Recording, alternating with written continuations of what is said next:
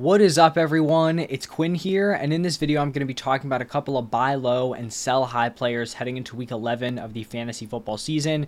This is really your opportunity to kind of make a push for the playoffs or potentially bolster your lineup if you're already in a good spot to really dominate when you are in the playoffs. So we're going to be talking about 4 players today, 2 to buy low on, 2 to sell. Already talked about my top waiver wire targets if you guys want to check that one out. But let's just dive right into it. We're going to start off with one of my buy lows, and it's going to be Breece Hall. And I really do feel like a nice buy low opportunity has really opened up here for Breece. He's had back-to-back primetime games, and in both of those games, he's been a little bit underwhelming. He definitely hasn't completely tanked. 10 PPR points in week 9. Then 10.5 last night. So that's not terrible. But if you're firing up Breece Hall as your running back 1, that's not the production you're looking for, especially if you're actually having to sit down and watch it. It can definitely be frustrating. If you roster Breece Hall and you're not totally on board with him rest of season, super high on him, and you actually have to sit down and watch these Jets games, watch this offense operate, I do think it's going to be very easy to kind of panic and wonder how Breece Hall is ever able to get anything done on this offense for fantasy football, especially with what we've seen over the past 2 weeks on primetime. The thing is, though, he just can overcome this offense, even though it hasn't happened in the past 2 weeks. It's not like it hasn't happened in the past, and it's not like it won't happen in the future. So this season, we saw Breece Hall fully get unleashed in week 5. That's when they took the restrictions off, and from week 5 on, he's had a 50% snap share or higher. And so since week 5, Breece Hall has scored 28.4, 20.3, 21.3, 10, and then 10.5 PPR points. That's 18.1 PPR points per game in the opportunities where he's locked in as the clear-cut starter without a workload restriction. In those games, he's averaging 15 carries and 4.8 targets per game. So he has that nice weekly workload. We know he has the big playability, which can kind of help him out because that solid workload is decent, but it can be inefficient at times with how rough this Jets offense is. So I think, the production through 5 games has been solid, even if the last 2 haven't been great. He's shown over 5 games he's been solid. And then even when we look back to last season, in 2022, Breece Hall played 3 games with over a 50% snap share where Zach Wilson was the quarterback. In those games, he scored 15.8, 27.7, and 20.1 PPR points. So even 8-game sample size of Breece Hall playing over 50% of the snaps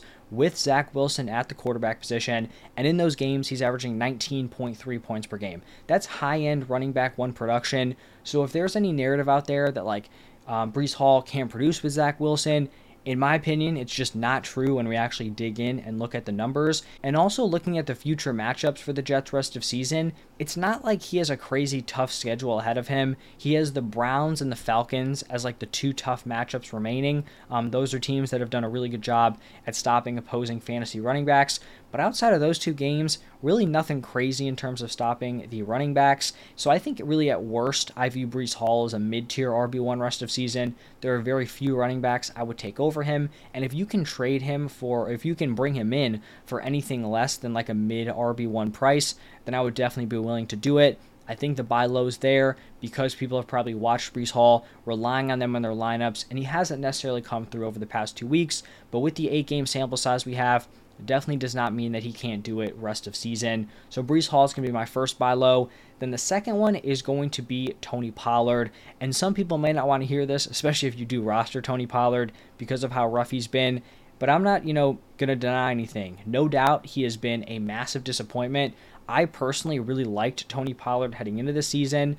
I thought the workload increase combined with his crazy efficiency and how great he's been as a player in previous seasons, I thought it was going to be a perfect match. It has not worked out so far. And I think Tony Pollard's value in terms of how people are viewing him for fantasy has pretty much plummeted after this Sunday's game.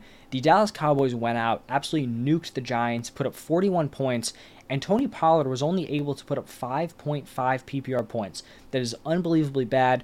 That is a killer in your lineup if you drafted him probably in the second round. That's where he was pretty consistently going. If you drafted Tony Pollard in the second round, you're probably in a very, very rough spot. And that's kind of where you want to capitalize here because the Tony Pollard teams are probably not doing great. They might want to, have a shakeup moving forward, try to get this thing back on track before the fantasy football playoffs.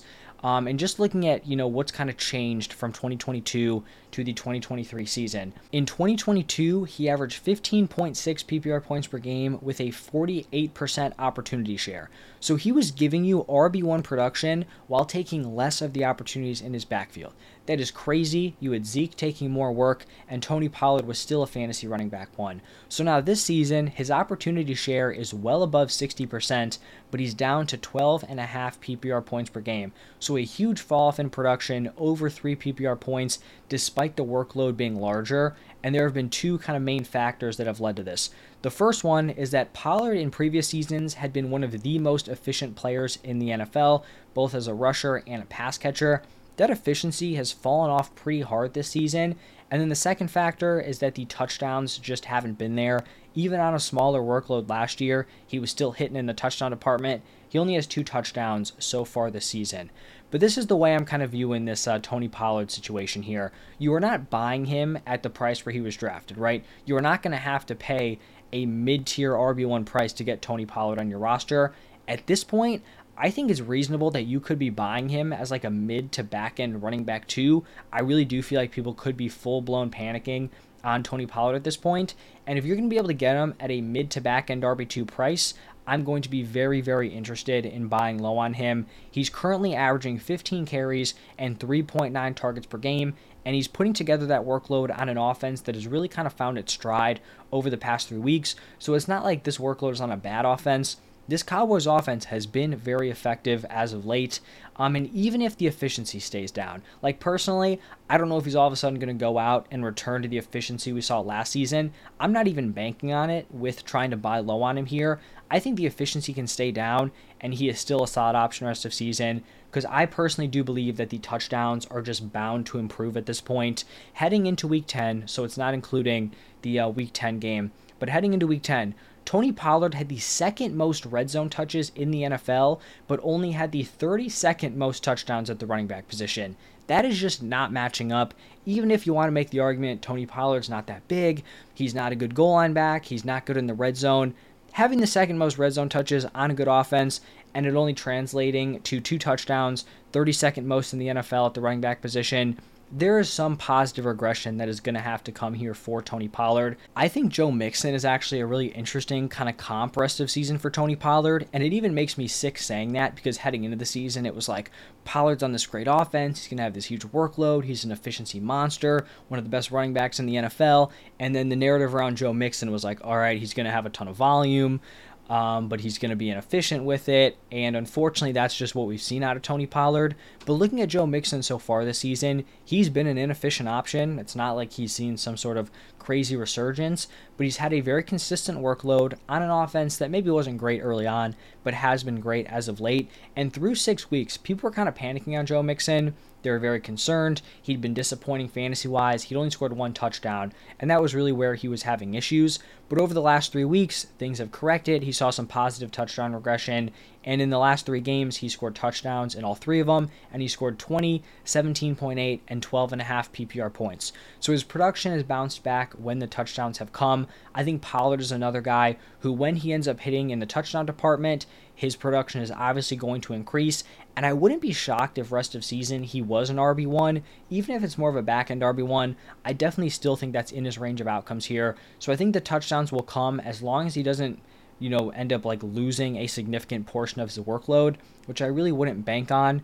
I think they're going to continue to rely on him. The touchdown should come, and if someone is full-blown panicking, willing to just give him away, I will definitely buy low on Tony Pollard. Now shifting over to the sell highs, we actually have another kind of pretty big name here. It's going to be Alvin Kamara, and some people may not like this. He actually saw a nice bounce back in usage yesterday, had a 76% snap share. He took 9 of the 13 running back carries, and then he saw 7 of the 8 running back targets. And you also had Taysom Hill, who wasn't overly involved in this game like we'd seen in previous weeks, which obviously is going to be a benefit for Alvin Kamara. And even in this game, the receiving usage is what we've kind of seen since he's come back from suspension. That's really what's been carrying him in terms of his fantasy production. But when we look at this game, this was pretty much the perfect game script for Kamara to really dominate the snaps. The Saints were trailing for pretty much the entire game.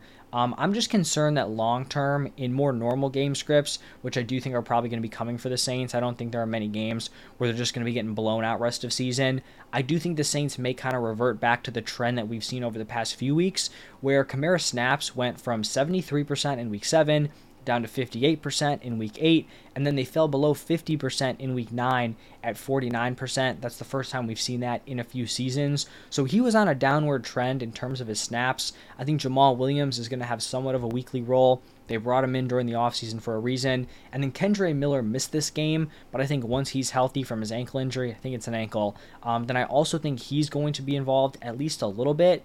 And I think when we look at Kamara, it can be easy to kind of mix up real-life NFL football and fantasy football, because from a fantasy perspective, Kamara has been great. From a real-life NFL perspective, it's not like he's a player where you're saying, this guy needs to dominate every single touch. He's been wildly efficient. We need to force-feed this guy the ball. He really hasn't. When you look at pretty much any efficiency metric, he's been pretty inefficient in his time this season. So I don't think the Saints are going to look at this and be like, we need to continue to force feed Alvin Kamara rest of season. When we look at some of the other top running backs in the NFL, I just think the odds of them losing work rest of season just feel much lower compared to Alvin Kamara here. I think he could potentially continue to lose work. So some of the players I'd be looking to trade for Alvin Kamara, I think ETN is a really interesting option coming off a down game. I talked about Breece Hall earlier.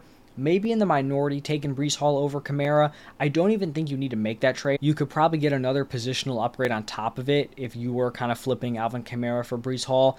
I just think it's something to think about here. I do think he's at some risk of losing his workload.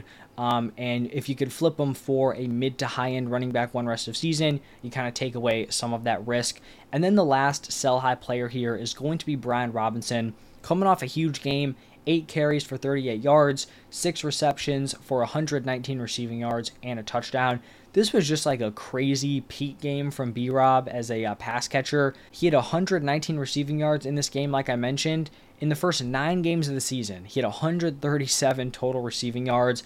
I really don't expect this receiving usage to be the norm. It's not like he saw a huge uptick in his receiving role. He was still under 50% route participation. Antonio Gibson ran more routes. And we've actually seen Antonio Gibson put together his 2 best games of the season over the past 2 weeks. So it's not like Gibson is completely phased out of the offense at this point, and Gibson is still very involved as a pass catcher. I just think he kind of peaked in this one specific spot, but I do think we had seen a little bit of a concerning trend over the last few weeks with Brian Robinson in terms of his usage. Over the past 6 games, he's down to only 10 carries a game, and without really consistent receiving work, he becomes very, very touchdown dependent and also a pretty low ceiling player. I know he hit that ceiling game in this week, but like I said, kind of an outlier performance here. So I think he could definitely go out in week 11 and have a boom game against the Giants. Feels like a nice matchup where the Commanders are probably going to go ahead. It's going to be a game script that favors Brian Robinson, so maybe you'll wait to sell high on him until he has a second big one.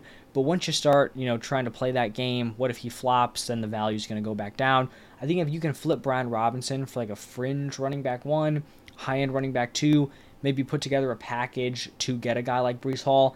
I may sound crazy to some people. I think you could throw out a Brian Robinson for Tony Pollard trade, and it may get accepted in some spots. Some of you guys watching this may actually take Brian Robinson over Pollard. For me, I would pretty easily take Pollard rest of season, but that's something I would look at here. So that's going to wrap it up for some of these trade guys. Going to be looking to buy low on Breece Hall and Tony Pollard, and then selling high on Alvin Kamara and Brian Robinson if I can. Thank you all for stopping by. I hope you guys enjoyed the video. I will see you in the next one.